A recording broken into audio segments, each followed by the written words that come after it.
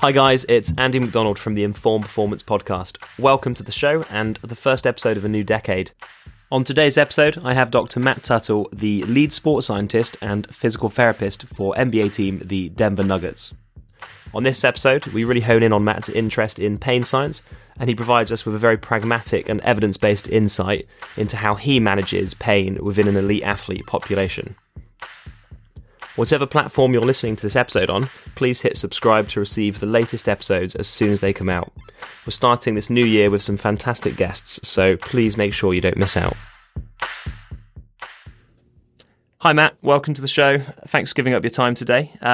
Just to begin with, could you give us a little spiel on your education and your background, just to get us up to speed on where you are now? Absolutely. I appreciate you having me, Andy. I'm looking forward to it. So I did my DPT at Upstate Medical in Syracuse, New York, went from there into my sports residency and my manual therapy fellowship with EIM. Along the way, doing a little bit of work with military population and special forces, as well as then kind of moving from there into professional soccer with the North Carolina Courage and North Carolina FC, and then kind of his stuff just kept rolling pretty quick. The Denver Nuggets reached out, had a connection here, and then jumped on with them 3 seasons ago now. So it's been kind of a wild ride since 2014 when I graduated from school. So been a blast, but and interested, I suppose, to see where the rest of this goes. And how's your department structured at Denver Nuggets, and kind of what's your role within that team? Mm-hmm. So I fit in. My official title is lead sports scientist and physical therapist. But there's 2 PTs, 2 athletic trainers, 2 strength coaches, and a massage therapist. So our performance staff really is 7 of us more in like the core unit. And then of course we've got our physician team that we work with. We've got a couple of psychs that we work with, a nutritionist. So some more people out on the periphery. But inside of that unit, there's 7 of us. My role fits in kind of dealing with more of our athlete management system and building out what our long-term programming looks like, our athlete monitoring, whether that's internal, external measures, subjective stuff. What are we doing? Why? And then processing that data to make it more digestible for coaches in front office, which I think inside of the sports science specific world gets missed out on sometimes, that the education to others needs to be very basic. But then of course I spend a lot of my time at work also just treating athletes. So quite a mixed and varied role for you over there. Yeah, absolutely. I love it. I think it keeps me fresh, and it allows me to bounce back and forth both in my kind of clinical practice and then also in my reading, research, and further education. And I'm curious because you know, obviously if you're doing the PT side of it and the sports science side, you're getting lots of information from lots of different angles about the players' injuries, their loads, their time on court, all the kind of metrics that goes into that. How do you sort of funnel that down to being critical information to feed onto the playing-based coaches? Yeah, it's a challenge. So we've built out kind of a daily report for our coaching staff and our front office that gives them a look at just kind of composite data of everything we're gathering. So they get a daily report with those metrics, and then have been steadily trying to pump out more educational material on things just such as like, hey, here's when we say subjective load, here's what this means. When we're talking about a mechanical load, this is what that means. And I think that's helping our application with the coaches, is that they understand a little bit more than they did, hopefully, a few years ago when we started a lot of this. And I think the mistake that I had made previously was just expecting that people understood, but they have so many other demands from the coaching side that I stepped back this year and I was like, hey, you need to build a base for these understandings before we can jump into higher level discussion. So it's been a really good experience this year. Yeah, because I guess, for you, even the minutiae of details is important, but you've got to pick the things that matter to somebody else in that team. Yeah, absolutely. And I think you're right that the idea is like always getting stuck in the weeds. And I think as a performance staffs and just, I'd say even clinicians, sometimes we get lost in the nonsense a little bit instead of, hey, what's really important? Like what is, like in athletics and elite sport, what is our 80% bang for our buck? And are we doing that really well? Like, are our athletes sleeping well? Are they eating well? If we're not checking two pretty basic boxes, like, yeah, it's cool to get lost in the weeds on kind of some of these nerdier discussions on, what is their mechanical load from a game to a practice? What's that difference like and why? What is their top speed? But none of that matters really if the programming isn't good, if their sleep's not good, if their nutrition's not good. And so getting back to those basics and educating others on it has been a bit refreshing too. Yeah. And to dive in, amongst your vast experience, I'm aware you've got a particular interest in pain science within the elite athlete population. Obviously, managing pain is well within the bread and butter scope of being a PT or a physiotherapist. What inspired your personal interest in pain?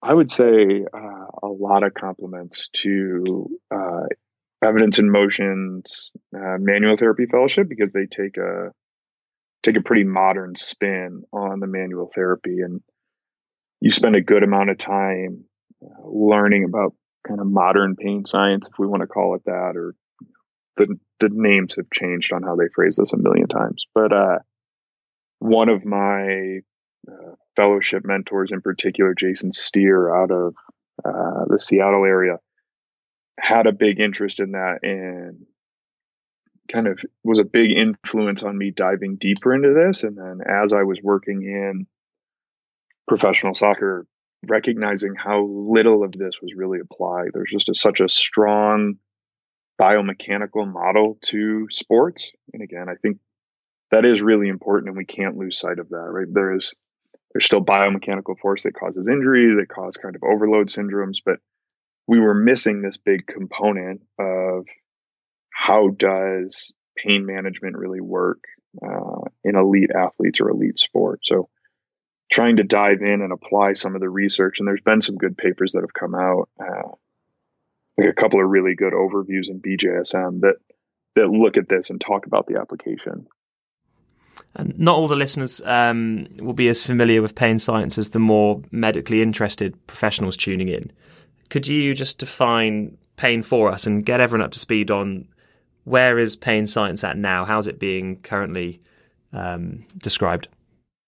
Yeah, so I believe that there was actually an updated definition recently that I'd have to go back and double check because I wouldn't want to misword it. But previously, the International Association for Pain described it as an unpleasant sensory and emotional experience associated with actual or potential tissue damage, or described in terms such as that. So trying to understand that pain is an experience and an output from the brain, that pain is not an input to the system as the old model. So, something as simple as stepping on a tack, it's not an immediate pain input into the system, right? There's a lot happening throughout your nervous system to get pain as an output from your brain, would be the simplest probably definition. And then understanding that kind of an individual's prior experience, their attention, mood, stressors,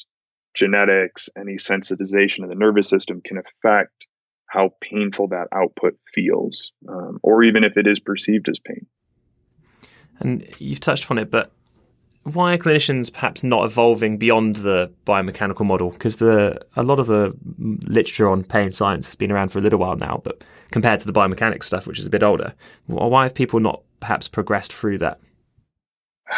Boy, that's a really great question. I don't know if I've gotten that one before. I think if I had to step out on it, I think we get really comfortable in what we do.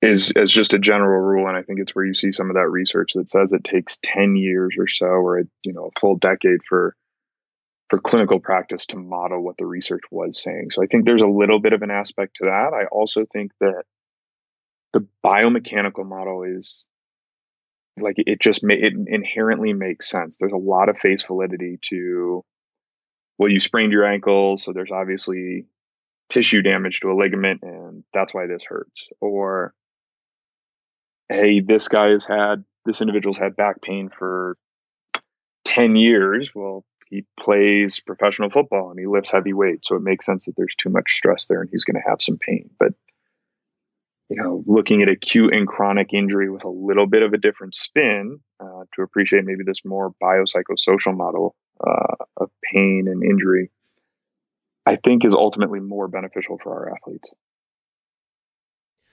And NBA teams play, more than once per week. You travel a lot, and it's without a doubt a very tough schedule compared to other sports. How do you navigate the challenges or strategies of managing pain in competing athletes mid-season? Because you can't always pull them out. So how do you kind of approach it? It's a great question. So to backtrack a little bit, we look at over 3 games a week for the majority of our season, 82 games across the course of the year, and thousands of miles traveled for just getting around from game to game, and a lot of times playing back-to-back days. I mean, there's a lot of stressors placed on the athletes and the staffs in these systems as well. So our goal and our model with the Nuggets is that our goal is to have our players available for as many games as absolutely possible. So if you play 82 games, every one of those games is worth over 1% of your season. So what can we do to manage athlete stress, athlete pain? For us, I would say we really look at, like I mentioned before, sleep, nutrition would be like 2 of the bigger ones. Understanding what our programming is from a practice standpoint in there, and then monitoring athlete workload on top of that. Because there's so many factors that build into what an athlete can perceive as pain. And at any point, right, if an athlete is really experiencing that much pain, like it makes sense why you would need to bench them. But I think by managing some of these other stressors like sleep, nutrition, general recovery, programming, and then monitoring workload on top of that, then you have a better chance down the road for availability. I hope that answers your question. It was kind of a long answer. No, yeah, completely. And something I was thinking then was, pain's not an optimal state of health, but plenty of athletes in lots of different leagues have pain and still perform with it for varying reasons. As a clinician, having those conversations with athletes, where do you draw the line of how much pain is acceptable to play or train with? Absolutely. So that's a great question, and it's pretty heavy. Sorry about that one. No, it's great. I love it. I think that we have kind of tried to build into our model a little bit in understanding. We have an awesome system top down with the Nuggets, but it helps that we have drafted a lot of our players and been able to develop them coming out of college. So they've been in our kind of performance system, if you want to call that, for years now. But like building an understanding with them that, one, having pain is normal, right? Like people are going to have pain intermittently throughout life. Now, having chronic excruciating pain is not, but having some aspect of pain, particularly with the load and the stress that these guys are under, is normal. So we try and build that understanding with our guys, all while at the same time, obviously not putting them in harm's way just to make them available, but talking to them. And I think this is where having really great relationships, and this gets thrown out a lot and is oftentimes glazed over, but having great relationships with your athletes and understanding their injury history, maybe their movement profile, their pain history, and then having objective measures to compare all of this stuff to, allows a decision making between ourselves, the athlete, and the coach as to what risk we're really willing to take. Because ultimately it's how comfortable are you with a percentage of risk with every guy going on the floor every night? Because you're never going to, I wish it was as simple as like, oh, they say it's a 6 out of 10. They just don't play. But, if it's a 6 out of 10 on a chronic adductor strain and it's game 7 of the finals and it's one of it's your star player. Is that management different than in the regular season? So I think the bigger pieces to kind of spin it back would be like educating the athlete and the coaches on what they're feeling and what may or may not be causing that, and then determining what our risk level is, and then also just it's still a winning industry. Like if they're having pain that they can't perform on, regardless if the risk is low, then it's obviously not worth putting them out there. But so there's a lot of layers to kind of peel back onto what availability happens around a painful experience. And I'm curious to know, obviously, kind of youth players coming through in basketball, play through high school, trying to get into college, play through college, then the whole time they're trying to get into the NBA, and they do have the summer league to kind of help transition them from being a college player to being a pro player in the NBA. But do you ever see a difference between these players kind of steeply coming up through the leagues and how much pain they have versus maybe a senior player where conventionally you might expect the senior older players to carry more pain? Are you seeing it in that linear relationship, or are you seeing these rookies coming through with kind of more adverse pains and reports of it?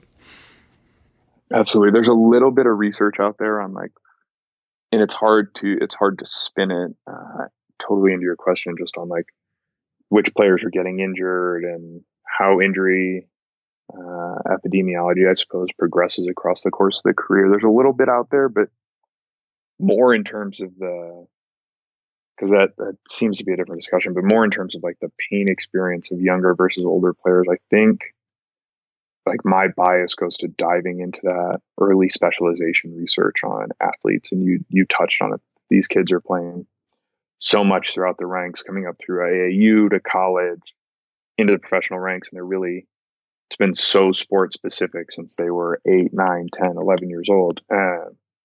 That the stressors that they've had on their body have been so consistent throughout, that they're at an increased risk for certain injury types and certain pain profiles. So we definitely see stuff in our younger guys that it's just they've been playing basketball for maybe 10 or 11 years by the time they hit the NBA at 19 years old.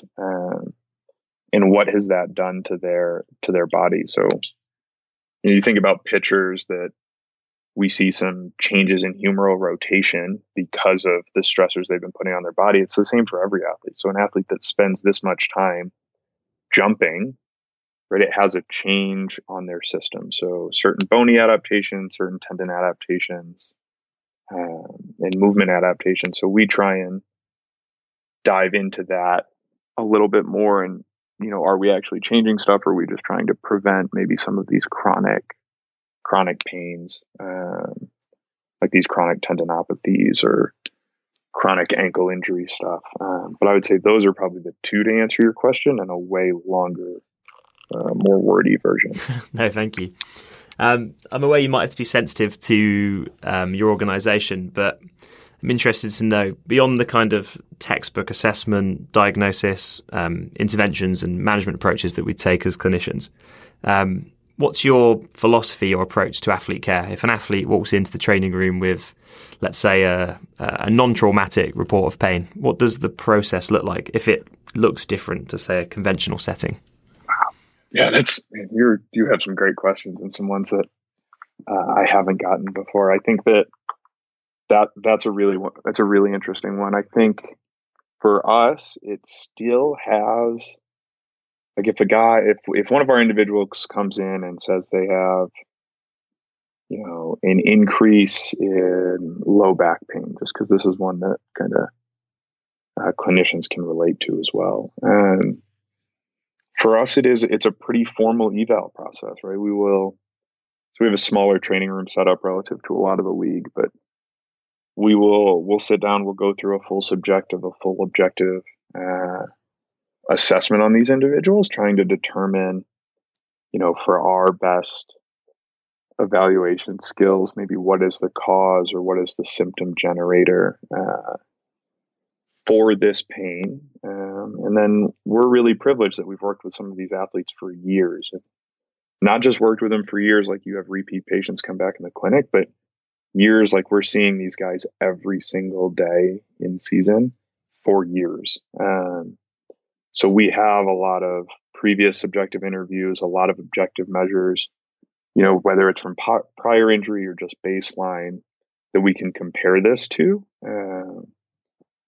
Myself and our other PT are both fellowship trained in kind of more of a Maitland approach, if we were going to get really specific, but more of a what is a symptom generator, assess, reassess model. So for our athletes in pain, that's where it goes. But then on those other layers, we can also look into our athlete management system on what does workload look like for these guys recently? Has there been a big spike in minutes in game? Is there some external factors that may be influencing stress, anxiety, that would also be increasing pain? Was there something, did they lift in the weight room recently and this may just be kind of a different muscle soreness than they've normally felt? So we're able to bring a kind of a more cohesive picture together, based on understanding their prior history a little bit more in depth, and then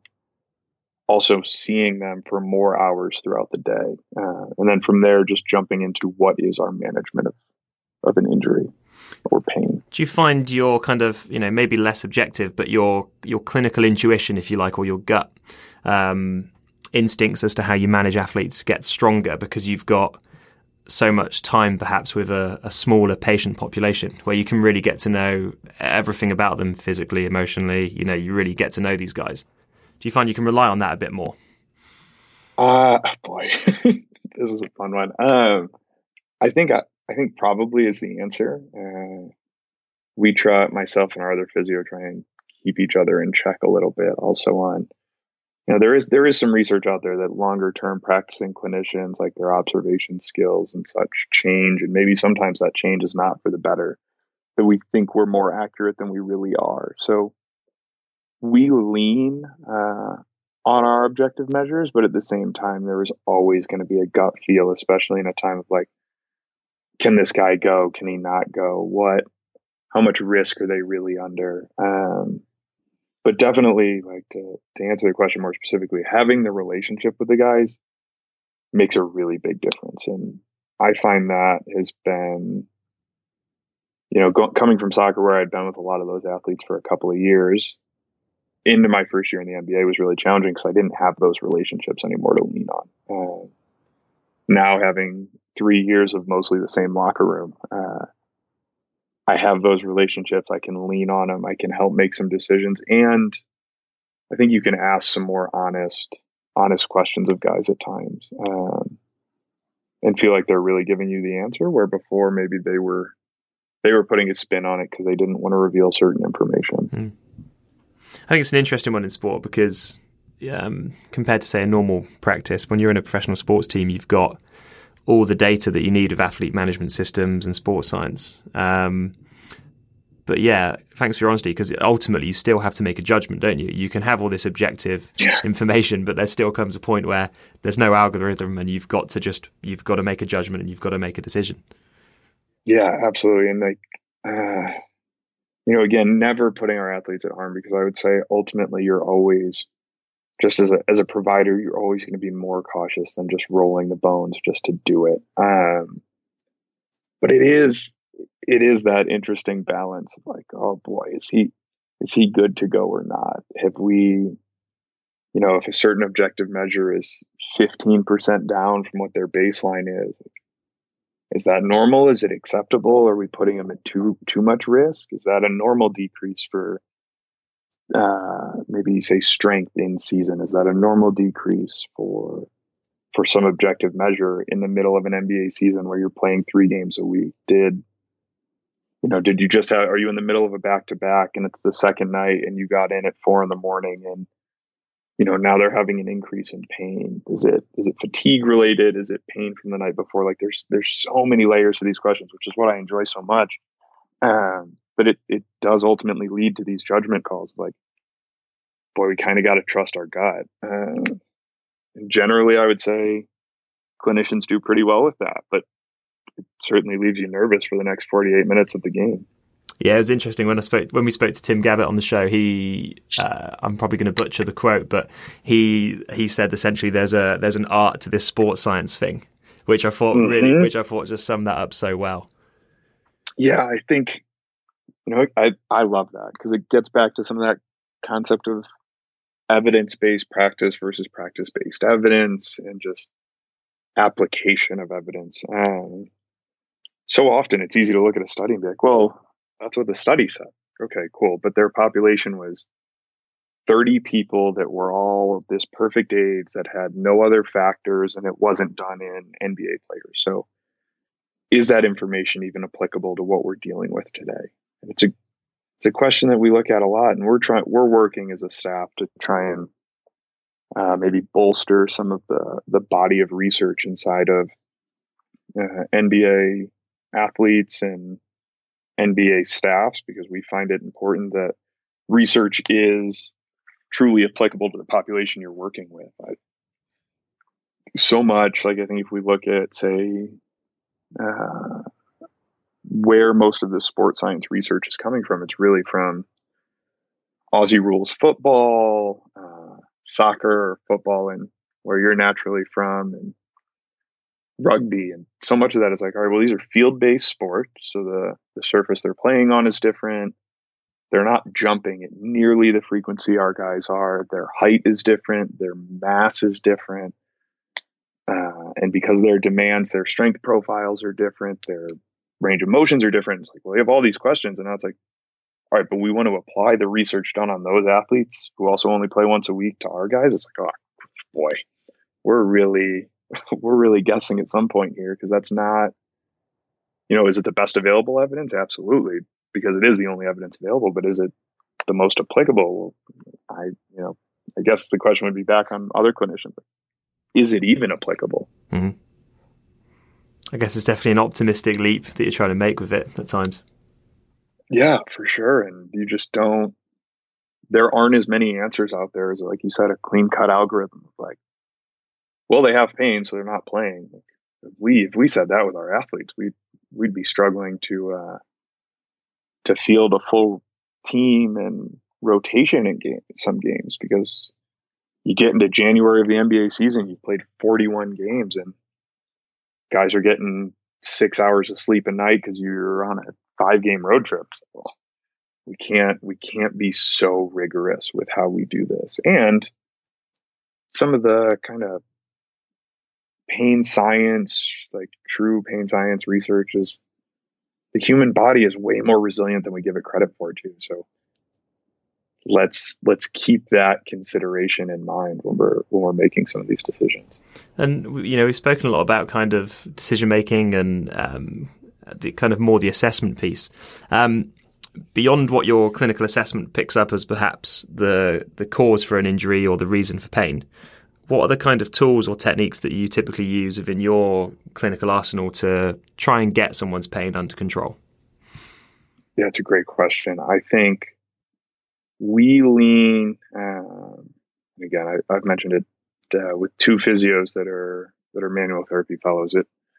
There is still a manual basis to some of our techniques where, without diving so far into the kind of the mechanisms research, that there's still a place and a time for manual therapy. And like BJSM did have a review on, when massage is appropriate or outcomes of massage in athletes. So whether it's soft tissue work to joint mobilizations to manipulation to, say, cupping or needling when you get into some of the more fringe kind of manual therapy techniques, I think it's always maintaining a perspective too on what is the athlete's perception of what's going to make them feel better too. And I think sometimes that's a total cop out, but if doing some soft tissue on an individual's calf allows us to get to the kind of meat and potatoes of some exercise intervention, some movement intervention,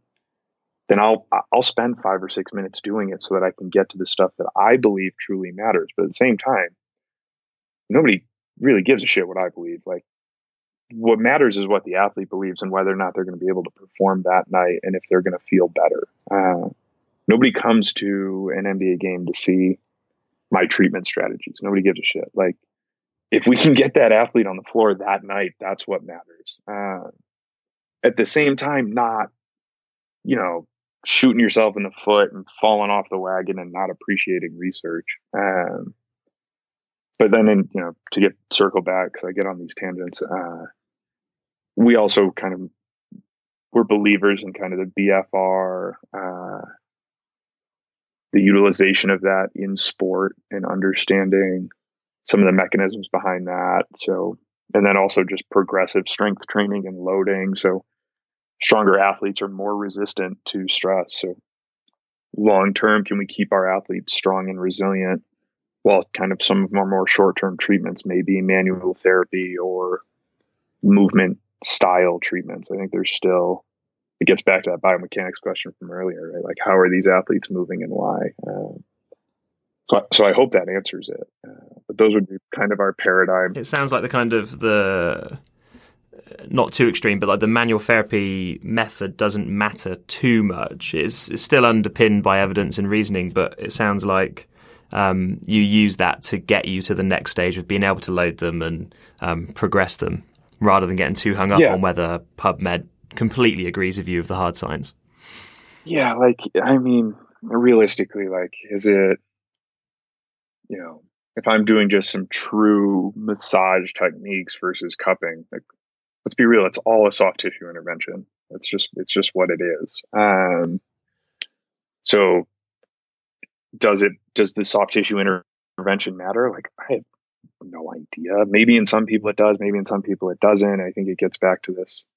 I had a mentor that always was like, it's N of one, right? The research study is the athlete in front of you at that exact moment. It's not the study that you read in BJSM that was published 15 years ago. So if you can do something and the athlete moves a little bit better right afterwards and their perception is different, well, shit, that's cool with me. I also think there's a great paper, Jones in O'Shaughnessy. I might be screwing that up, from 2014, called the pain and movement reasoning model. That, it's a little simplistic, but at the same time, I think it keeps you from getting caught in the weeds of just what are your three influencers of pain? So is it local stimulation, like a regional influence, or kind of a more CNS guided cause of the pain, or is it a blend of two? Is it a blend of three? And then picking your interventions based on that. So I think that makes sense, right? Like, if somebody has an acute ankle sprain, so their local issue, it's a local issue. They sprain their ankle. Yes, maybe it happened because of weakness somewhere else in the chain, or because they didn't sleep the night before, but we still have to decrease inflammation, return strength to baseline, do some balance exercise, and then move on. So, the treatment strategy may vary from injury to injury, obviously, but using some kind of model like that to pick your interventions can be helpful. It's nice to hear you talking about it in a scientific and evidence-based way, but still with the art and the flexibility and the kind of appreciation that you've got to make judgments and you've got to treat what's in front of you. It's quite refreshing to hear that, because I think we do get a bit bogged down in what the latest lit review says or the latest meta-analysis. Yeah, I actually had it's funny you say that, and I appreciate the compliment. I really do. By no stretch do I think I have this figured out. I get lost in my brain all too often, but I had a student reach out actually just late last week, asking a question like that. Like, hey, I've read all these papers, I've watched all these videos. Like, what the hell does all of this mean? I think that's where you get bogged down in the shit. Sorry, it's starting to fly by the seat of my pants a little bit here. That's all good. You just can't, you can't live in being bogged down, or if your decision making is so clouded by the 15 different papers you're trying to analyze, you're missing the big picture. It's still about the athlete or the patient feeling better now and into the future. What is going to help them now, and then what can we do to I hate prevention. Reduce risk into the future. So let's live more in that world as opposed to this like get stuck in the nonsense. And it's easy, right? And I float back and forth. Like if we had a call in another week, I might be like way into the weeds on some weird journal articles, but still returning always like our goal as an organization is to win games right now. And our players would tell you the same thing, right? Like we're trying to win now and be better and perform at our highest level. So how do we do that? I'm going to skip over the injury prevention stuff because I think that's a minefield of a conversation that I think we're nowhere near ready to fix as a term. It's definitely getting used a lot as a word. Oh God, it's just such shit. Like, yeah, come on, we're not preventing anything. We're reducing risk, and I think now you open the door, so we're gonna dive into it anyway. Like, if we look at the ankle sprains, I think are an easy one.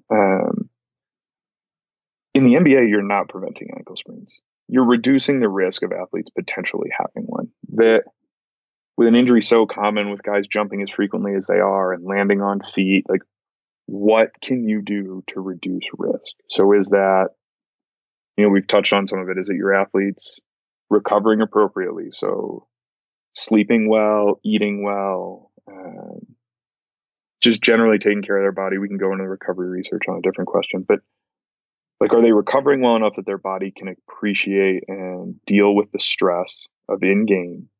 Then what, kind of biomechanical or movement factors may influence an athlete having a frequency of ankle sprains? What is their prior history? So they've sprained an ankle 15 times. What is their chance of doing it again? And then what are our intervention strategies to try and address that beyond what's been mentioned? Is it a load factor? Is it a strength factor? Do we need to use some external factors like an orthotic or a brace to try and reduce the risk there?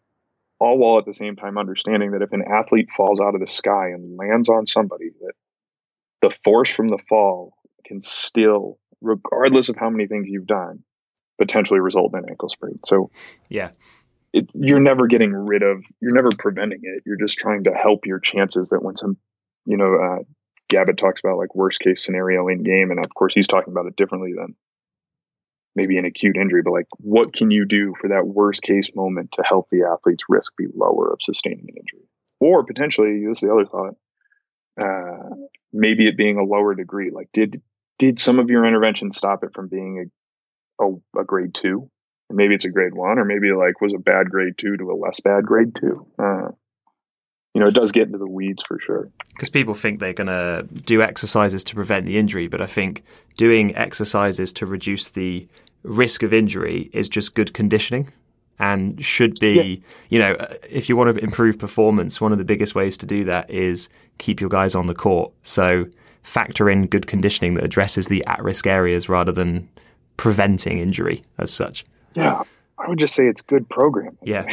Like fundamentally it is understanding the research in your patient population as to what injuries are most prevalent, then diving into each one of those injuries on its own and what risk reduction strategies are out there, and then programming it back into your athletes and the demands of your game to try and reduce the outcomes. And because the real goal on a performance staff is for our coach every single night to have every athlete available. That's our part of the ultimate performance paradigm of trying to win games. Like if our athletes are healthy, we have a better chance to succeed. So if you understand these other components and can build great programming and adjust it year to year or week to week, that's probably where you're going to get your most success. But again, I'm still not sure if I've got any of this figured out. And you're more than warmed up, so I've got a pretty big final question for you. We know there's generally a poor relationship between diagnostic imaging and patient-reported pain. But conversely, if you work in elite sports globally, you typically have bigger budgets and diagnostic imaging readily available on demand. As a clinician in your setting, how do you personally decide on when and why you should image when you've got both these kind of competing factors at play? Oh, this might be a long answer, so I apologize to the listeners if this gets extra winded. I would say that my viewpoint on that has changed dramatically since I graduated 5.5 years ago or whatever. So, especially working in professional soccer where the budget was small and we didn't have access to it, leaning a lot on the research of, hey, do we have to image this? What is most appropriate for the athlete at this time? And then, is this something that we're going to image and find nothing, and we're 99% sure because of the research out there that this is nothing? So that was kind of my initial paradigm. I'm not saying that that's right or wrong. Then as you move into a league like the NBA, where you mentioned it, the money is just so absurd. It's hard to wrap your brain around it. And every decision is scrutinized by fans, media, coaches, front office, right? Everybody's got their opinion on what the good medical decision is. My view has shifted a little bit. So the utilization of imaging is not always bad as we sometimes spin it in school, and even in some of the public health studies. It's like, imaging's the worst thing in the world. Well, it's still beneficial. Like it's still a piece of the puzzle. For us, we definitely utilize it more than I used to in soccer or anything that I would talk to physicians about in clinical practice. But at the same time, I think it is having a good spin when you're looking at the results. So when the radiologist reads it and the report is pumped out, and say it's your ortho that's the next one to look, it's you and your ortho looking at it next together. One, it's having great trust and a great physician team around you to assist with some of these decisions. But also, how do we all spin this with the athlete? So like an MRI for back pain in an athlete, we're doing it obviously because we have some symptom pattern that is indicative of needing it. Like say it is a Redick type symptom in one of these athletes. Like, all right, well, this is important to image so we can make sure some other more concerning things aren't going on. But then the spin with the athlete is, hey, we have found X, Y, and Z. This stuff tends to recover on its own across natural course, in addition with all the medical management that you're going to have around you and exercise and treatment. And so kind of from that pain science world, it's just like decreasing the value that we put on it, but also having it there because God forbid you had an acute injury and you missed something. Like if you thought it was a simple ankle sprain, but you are that 1% that misses a fibula fracture, or you think it's some foot soreness and you're missing a stress reaction in the foot that could turn into an avascular necrosis. Like that in an athlete that is making millions and millions of dollars a year is definitely a little bit different, especially when the access to imaging is so easy. So it's a balance, right? I would say we definitely don't like image everything. That's not our go-to. But when we do, we try and put a spin on it for our athletes that shows that we're not living on this image, but we have this to make sure that you are comfortable with our plan going forward. Yeah, that makes complete sense. Thank you. That was that's a big question to answer. So, well, they've all been big questions to answer. So, yeah, thank you very much for your honesty. Absolutely. I like that one because initially when I got into the NBA, just totally honest, is I was like, we'd sit around, we meet every day as a performance staff, and oh, hey, we're looking at getting an MRI this afternoon on something. I'd be like, fuck, no, that doesn't make any sense. Like, we know what we're going to see. And I was like, as I started to learn kind of the landscape of the league more and all the other influences on not just us being front office, coaches, media, fans, et cetera, but also all the other layers for the player, from their agent to their families to their friends, and who's in their ear saying they need imaging, they don't need imaging. Like, at some point, it's just, we can get the image, and then it's how do you react to those answers, and making sure that you educate all of the people involved in decision making around professional athletes, because that's really what it comes down to. I guess when you consider everything, you can maybe save some time if you not that you just want to get it out of the way, but if you get the image and everybody's on the same page, you can progress with the athlete themselves a bit quicker. Yeah, and I think you create better relationships too. Like, is it worth, the agents in the NBA represent, it's not one agent for one player. There's a few agents that represent several players. And, if they're saying, hey, our group, like our agency, our player, the player's family and friends, we'd all be more comfortable imaging this because we're concerned for his health and safety. It's like, are we going to fight with somebody that we already have a good relationship with, that there's some professional relationship and personal relationships? Or it's like, all right, we understand where your request is coming from. Our medical staff as a whole, us as kind of the physios, the physician team, our front office, we're all comfortable with that ask. And now you create better long-term relationships. I mean, realistically, this comes off a little brash, maybe, like, because there is definitely harm in over imaging, but on an individual level, if it's doing an MRI on, again, I could just go back to ankles because it's easy, on an ankle injury, long term, like, just do it, and you prevent so much nonsense down the road, and the potential that you missed something really concerning, and maybe you miss it, and initially it would have been 1 or 2 games lost, and now the athlete's missing 6 weeks, and God forbid that would be in a contract year, and now you're affecting them long term and their financial stability. So it's like, again, it's just getting into these layers, and you start peeling it back, and it's like, if you just did the image and take care of the nonsense, and get everybody involved peace of mind, now we can just move forward. There's more pieces moving than just the clinical then. Oh yeah. There's a lot going on at any given time, and it's why I think for us, meeting as a staff every day and creating that open communication amongst our staff is so important, that we're all on board with what's going on with our athletes, so that, like, some people, that you got 7 minds in a room, sometimes somebody spits out an idea and you're like, oh crap, the other 6 of us didn't think of that. Let's try that, or let's move down that avenue. So that communication allows us to understand what stressors are on the athletes and all these other moving pieces, with maybe a little bit better success ultimately for our athletes.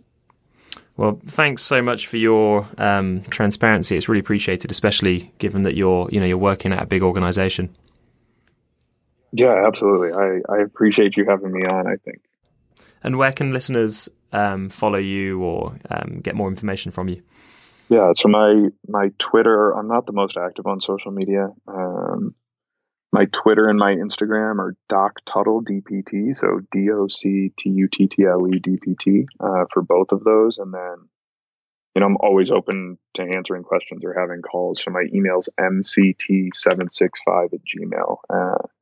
If I ever don't get back to you on one of these social media platforms or by email, don't be afraid to send me another email following up, because in the craziness, I may have read it in the middle of the night and then gone to sleep in a different state an hour later. So I'm always open to trying to help with these discussions and help with understanding for people out there. Brilliant. Well, Matt, thanks so much for coming on the show today. I've really enjoyed talking to you today. Absolutely. Thank you, Andy. I want to thank Matt again for coming on today's show and being a brilliantly open and honest conversationalist. I really enjoyed the level of knowledge and practical reality that he shared on all the topics discussed. Anything or anyone mentioned in this episode can be found at the show notes, which you can find on informperformance.com. In the meantime, you can find us on Instagram @informperformance or on Twitter @informpod. Our next guest will be Ed Lee, strength and conditioning coach at Harlequins Rugby, which you'll be able to listen to in a week's time, so keep a lookout for that one. Thanks for listening to the Informed Performance Podcast.